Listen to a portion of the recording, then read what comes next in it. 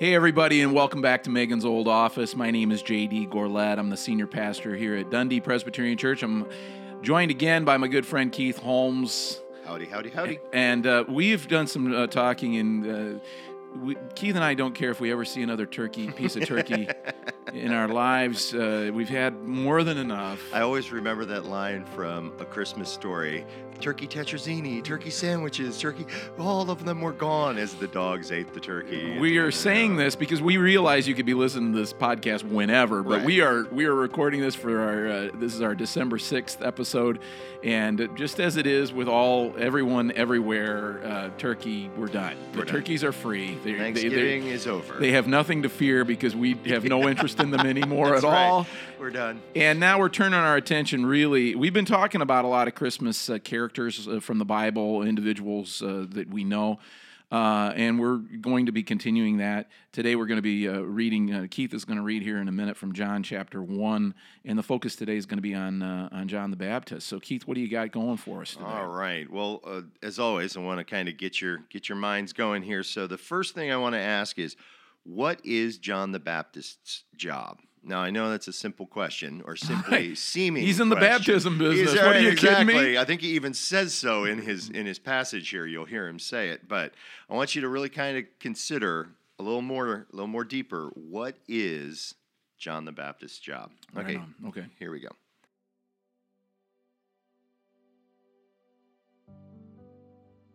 There was a man sent from God whose name was John. He came as a witness to testify to the light, so that all might believe through him. He himself was not the light, but he came to testify to the light, the true light which enlightens everyone who was coming into the world. This is the testimony given by John when the Jews sent priests and Levites from Jerusalem to ask him, "Who are you?" He confessed and did not deny it, but confessed, "I am not the Messiah." And they asked him, "What then? Are you Elijah?" He said, "I am not." "Are you the prophet?" He answered, "No." Then they said to him, "Who are you? Let us have an answer for those who sent us. What do you say about yourself?" He said, "I am the voice of one crying out in the wilderness, 'Make straight the way of the Lord,' as the prophet Isaiah said." Now they had been sent from the Pharisees. They asked him, "Why then are you baptizing if you are neither the Messiah, nor Elijah, nor the prophet?" John answered them, "I baptize with water. Among you stands one you do not know, the one who is coming after me. I am not worthy to untie the thong of his sandal." This took place in Bethany across the Jordan, where John was baptizing. The next day he saw Jesus coming toward him and declared, "Here is the Lamb of God who takes away the sin of the world. This is he of whom I said, 'After me comes a man who ranks ahead of me because he was before me.' I myself did not know him, but I came baptizing with water for this reason, that he might be revealed to Israel." And John testified, "I saw the Spirit descending from heaven like a dove, and it remained on him. I myself did not know him, but the one who sent me to baptize with water said to me, 'He on whom you see the Spirit descend and remain is the one who baptizes with the Holy Spirit.' And I myself have seen and have testified that this is the Son of God." That was John chapter 1, verses 6 through 9 and 19 through 34. You're right. Forgot to do that at the beginning. That's all right. It's early in the morning. What can we say? Well, so there you have it. Here's John, and he is quite eloquently, I think, introduced to us in the book of John. Not the same guy, by the way. John the Baptist is not the guy who wrote the book of John. So what is John the Baptist's job? Well, you're right. John, the disciple, wrote this wrote this gospel, not John the Baptist. And where Matthew and Luke, it's interesting how Matthew and Luke talk about, that's where you get the birth stories, the stories of the wise men coming, the shepherds and the angels, and the baby in the manger and all that sort of thing. And John's like, yeah, no, we're going to talk about light coming in and overcoming darkness and not being able to understand that. And he just dives in with all of this symbolic, wonderful, beautiful, powerful imagery. And then he goes right to talking, and he mixes in John the Baptist in that, and it's just really it's really fascinating how, as you read, I was thinking about, it's like John, it's almost like John is doing the Fantasia version of the Jesus story. Do you remember Fantasia? Oh yeah. And Mickey Mouse is conducting all this, and there's all this color and all this strange imagery going on, but then John the Baptist emerges out of this. And he's a man, a strange guy, down at the river, the Jordan River. And you're asking, what's John the Baptist's job? His job is to know who Jesus is. His job is to prepare the way for Jesus. And he is the prophet. He is the last of the Old Testament prophets. That's at least what we have come to accept and think of him as being, and to prepare the way. But in order to prepare the way, you got to know what you're talking about. You got to know who Christ is, and you got to. I'm also impressed by the fact that he knows who he himself is. He knows what he is and what he's not. And you and I, we're always trying to get people into the passage. And I think it's pretty easy here when we say that to get ourselves into just make the statement. John the Baptist is really good at knowing who Jesus is, and therefore knowing who he himself is, and who and what he is not. I think we're lousy at that. And so that's an entry point for me. I can look at John the Baptist and I can imagine him at the river proclaiming, making declarations about who Christ is, baptizing people. And yet innately, his defining feature is that he knows who Jesus is and knows who he is because of that.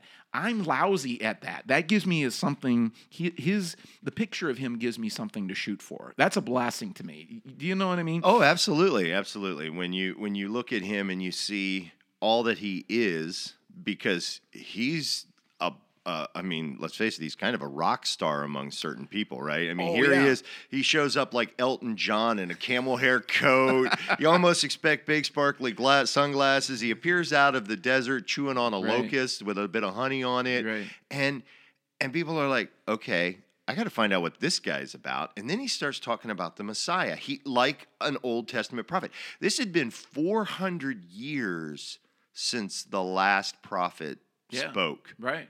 And all of a sudden, now we see this prophet break out onto the scene. So people are coming. So now and through it all, he's baptizing in the name of the one to come. And I really like that he doesn't say in my name or in the name, that had to do with him. He said, this is not me, but God. It's interesting what you say, because he is the celebrity of his time. Yeah. He's Elton John. That's a fascinating it's trip. a camel hair coat. Right, I mean, exactly. Come on. What is that about? So he is the celebrity of his time. People are coming from miles away to see this one lone man, strange guy, standing hip deep in the river. And he becomes a celebrity. He has a certain power and draw because of the message that he's proclaiming. But there's a point that has to be in there where he could have turned this. And we've seen a lot of other modern preachers today do this. They're talking about Jesus, but really there's this subtle turn to look at me, look at how great I am, look at what I'm building, and look at, cult of personality and what have you, and all this kind of stuff.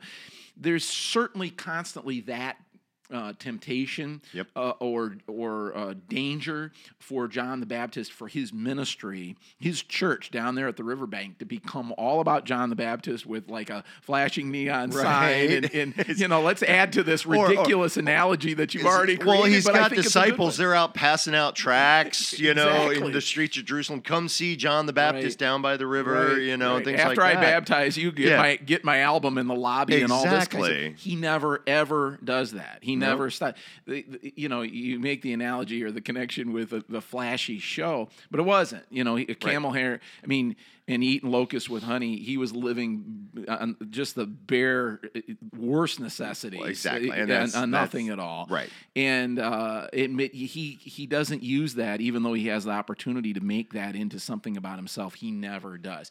That thought, as we come to Christmas, is inspiring for me. How can I do a better job of that? Is my heart even going to be satisfied with a deal where I'm constantly pointing towards somebody else, Right. something else that's greater than me?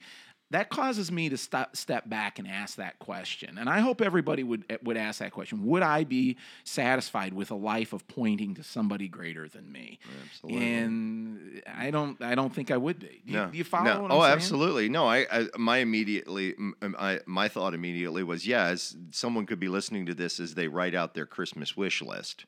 Which really Which is all about me. focus is all about me. And so, as you sit there and you're like, oh, I would like this, I would like that. Oh, yeah, I hear what they're saying here. It's really, Christmas isn't about me and the gifts I get. Right. It's about the gift that God gave to the world Right. and everybody else. And how am I showing that to other people? How am I doing that? How am I, like you say, pointing at someone greater than myself? And what we're talking about here, Keith, is the fine line of ministry. I know you know what I mean. I failed at this a number of times where when you're doing ministry, that's your job, to point others' attention and thoughts towards Jesus Christ. And yet, because you're in that place, because you're in that role, you're up in front of people. Yeah. This movement, there is always this presence or this possibility of having it be about you. Absolutely. To keep that from happening is something that constantly you have to be attentive to. And I find that to be fascinating. Here you are intending and dedicated to doing the good work of proclaiming the gospel of Jesus Christ, and yet that trap is always there. John the Baptist. The jaws are waiting to snap shut. Exactly. John the Baptist never fails in that. So in that, I think we've kind of discussed it a little bit, but when we look at John the Baptist, what does he declare about himself to the Levites? Because here they come. The Levites now are sent from the temple, and they are like, we're going to grill this guy. Right. And as you pointed out earlier to me, they're not there so they believe. Right. They're asking questions. Right. They're coming to interrogate him and find out what's going on. But it is important for us to note that just because you're asking questions of John the Baptist, or in other cases, they grill Jesus Christ, and so do we. And, Right. and many non-believers will ask questions about, if God or if Jesus Christ, why this and all that. Asking questions is good, and that's we need to ask questions. We as believers constantly need to ask questions. But these guys have absolutely no intention of. They're asking questions because they have no intention of putting their faith in Christ or putting their faith in what John the Baptist is proclaiming. So the questions are fine, but what's underneath the questions? What's the motivation for the questions? Right. We know that they're looking to get him to make declarations about himself, John the Baptist, that is, so that they can bring accusations against him, right. Get a rope around his neck, put him in prison, and be done with him. Right. He's making a lot of noise, bringing a lot of people out of the temple with their coins, going somewhere else right. to see this guy down by the river. They're not coming in like they're supposed to be doing because of this guy's upsetting the status quo. Right. And now they're in there looking to say, okay, why is this guy doing this? Right. Can we catch him? Right. Because, if he were to say, I was the Messiah, I'm the Messiah, or I'm Elijah, or I'm the prophet, blasphemy, right? I mean, let's just get the rocks out and we're ready to stone him. And so they're there not because they want to find out about the Messiah. Although, how sad, right? Here you are. These guys are steeped in the knowledge of what's going to happen, and all they're trying to do is catch a guy out. Good point. This is their fantastic opportunity in the beginning, the dawning of the kingdom of God, and they're looking to prove that it's not happening. Right. in one of the things that somebody said to me years ago that I've taken on as my own quote, which I do from time to time, is that when I became a Christian, it's really true. When I became a Christian over 30 years ago, I didn't get all the answers, but I did get better questions. Yeah. And so I've been asking those questions of Scripture and of theology ever since, and those are really good questions. But if I don't ask the questions with the right motivations, questions of God that are fair, and I think God loves to see His children asking questions of Him and of Scripture and of who He is and His nature and all that kind of stuff. Oh, yeah. But it's the motivation, and you nail it right on the head here. Here they are. These men of God, men of Scripture, men of the Word. This is their great moment. They are asking questions. They are investigating. But because their motivation is to disprove rather than to accept, because their motivation is to remain blind rather than to see, they can ask the best questions in the world, and it is not going to matter. Their motivation. And so that begs the question. When I'm praying, when I'm struggling, wrestling with God, asking those questions, what's really alive in my spirit? What's at the foundation of that question? Am I motivated to remain the same, keep things under control, keep God in a box? Because then I can ask a bunch of really good questions and it ain't going to go anywhere. Right. Unless I'm willing to have my life, my heart expanded. You're willing to accept the answer that you may not want. Right. Because you ask the questions of God, that's what these guys were not willing to do, because John the Baptist answers everything truthfully. I mean, it says, and he confessed, and he said, "I am not the Messiah. I am not Elijah. I am not the prophet." And they're like, "Well, then who are you?" And when he says, "I am the voice of one crying out in the wilderness, make straight the way of the Lord," he's quoting Isaiah, and they knew it. Right. And that must have freaked them out. Right. And when I read it, I get charged because Isaiah said it over 400 plus years ago. Mm-hmm. This guy said, there's going to be a guy. He's going to come out of the wilderness and he's going to point to the Messiah. And everybody was like, okay, let's find. Oh, here's this weird guy come out of the wilderness. No, that can't be right. No, it's completely and totally consistent with our word, with what we declare. We declare Isaiah as a prophet. Although while Isaiah was alive, we sawed him in half and and threw him in the garbage. But no, we affirm his word now. Right. So here is this guy completely in conjunction with the word, and our first instinct is to disprove it. How are we like these guys? Oh, we are. How are we like these guys? I'm like these guys way more than I want to be. Yeah. I mean, because working within the establishment of a church, there's certain things I think should happen, certain ways we should behave, certain things that I've read the Bible. I know how I know how others are supposed to behave. So when some radical Christian comes in and starts, stirring the pot, my immediate thought is, and heaven help me, I'm sad to say it, let's disprove this guy. Let's show this guy to be a phony. Right. And that's so much easier and more comfortable, isn't it? Right, exactly. And that's where it comes from. I can if I can do that. If I can prove that you're John the Baptist and you're a phony, I can keep everything the way it is. Nothing changes. Nothing changes, and this is truly my religion. This is I claim to be something else. Whether in their case it's a Pharisee or in our case it's to be a Christian. But isn't our true religion to keep everything the same way, keep our ideology the same way, and not be altered by the truth? That's the religion of Keith or the religion of JD. I think it's of most people, and that's the value. That's where we are. That's where we are in the story. And it's interesting to me, I'm going to get into this, just kind of state it out here. It's interesting, they interrogate, who are you? Who are you? Right. And he does not know really who he is. He gives a pretty good answer, but they ask him if he's Elijah. And then remember, later on, when Jesus is talking about John the Baptist, in and around John the Baptist's death, Jesus confirms that he was Elijah. He was. We got to be careful here, not reincarnated, because we don't believe in reincarnation. But the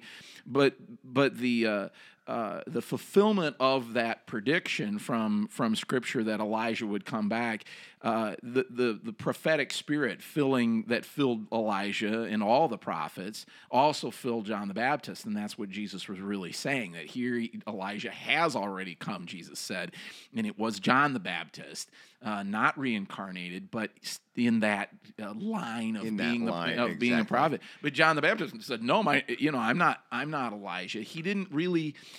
He was fulfilling his role perfectly, and yet it was too large for him. It's too good for him to take in. Right? It's too. I mean, you see how humble he is.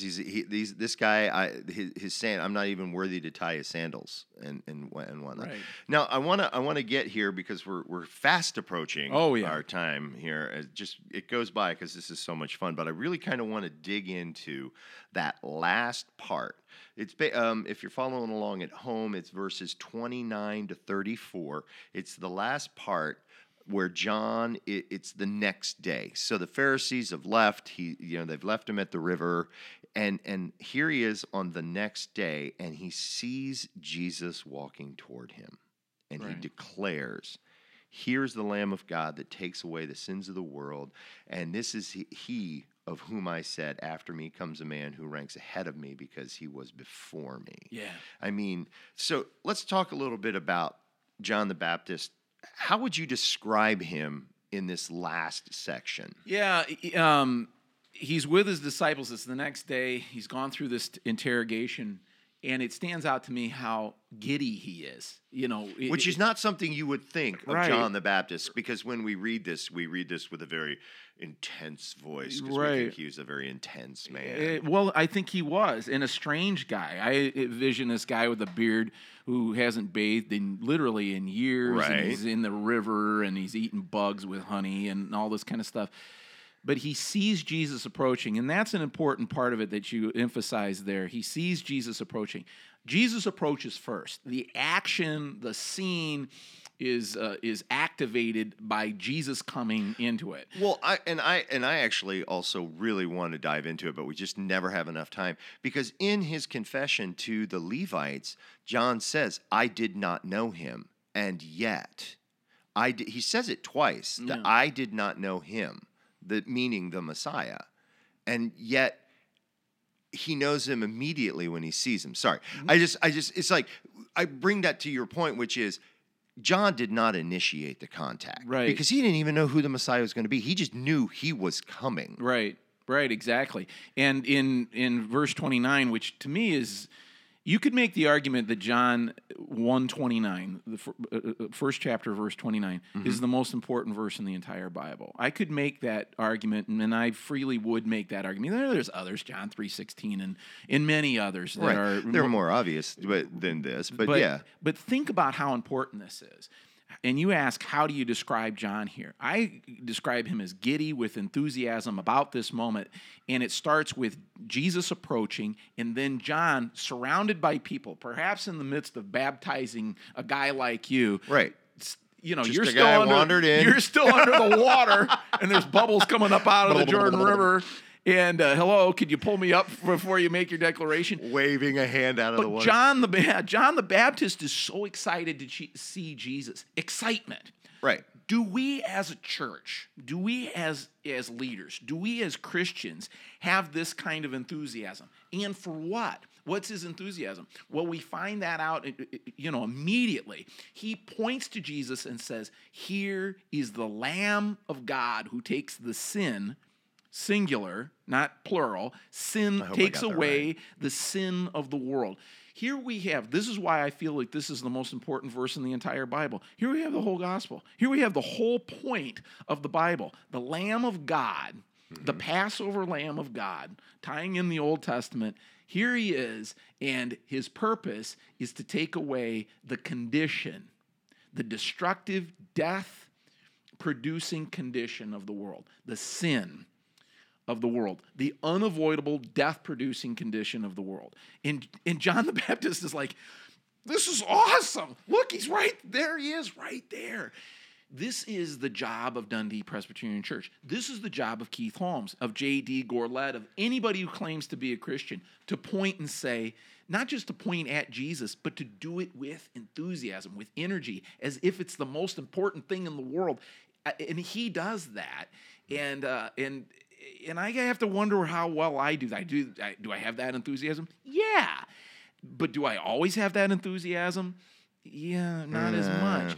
This, to John, clearly, if you look at verse 29, is the most important thing in the entire world, happening right there on the banks of the Jordan River, and he does not miss his chance to express that.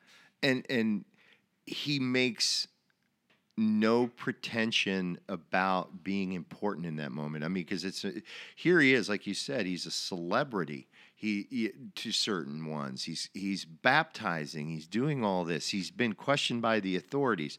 People are starting to see him, and they're saying, "Wow!" And yet he just completely ignores the fact that he is that person, and he says, "Look over there. Look over there at the Lamb of God." And it's hard for me. I think we talked about that. It's hard for me to let go of my ego and myself and not make it about me, but make it about Christ, make it about the Messiah. Right. And then to be excited about it. Right. Because we all have ego. We all have that need to be the center of somebody's attention. Right. Maybe not, I'm vast quantities of people. I'm an extrovert that loves the attention of many, many people. But my wife's an introvert, and so she would be one that would be like, "No, you just focus on me as a single person, and I'm content because Right. I'm the center of your attention, one or two people." Right. And that, but so yeah, introverts, sorry, you're stuck. You can't say, "Oh, he's an extrovert and he just loves to be in front of people." No, even one or two when they're a crowd. So it's really interesting to me to see him be able to say, look over there, don't look at me anymore, because I'm not worthy. Right. Because I tell you now, I feel like I'm very worthy, and sometimes it's just my ego getting in the way. It's as you're talking with this scripture, I think about all of us making a list of the 5 or 10 things that most excite us in life, mm-hmm. that we're most interested in, that right. really get us gigged up and excited. And what would those things be? And every Christian, if you had 5 things or 10 things, would say, well, Jesus Christ is one of the 5 or 10 things in my life that really excite me. Is it number one?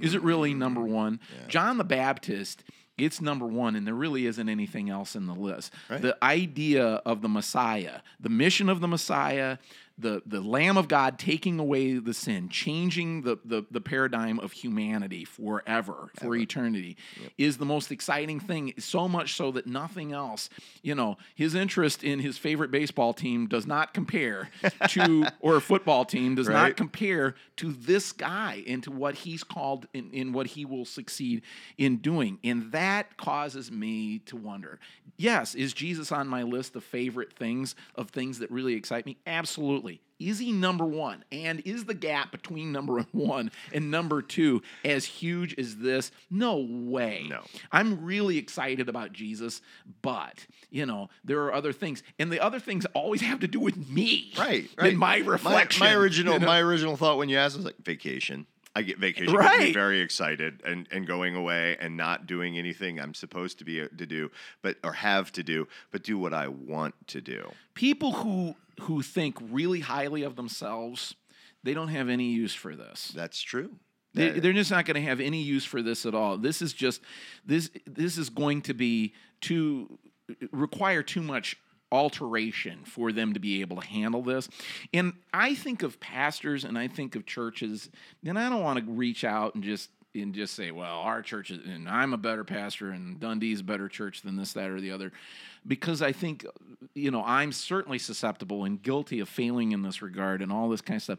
But there are forms of Christianity in the world that are not enthusiastic about Christ, the Lamb of God taking the sin away, sin of the world, taking away the sin of the world. Pardon me. They're more excited about their own kind of existence, their own way of doing things. Yeah.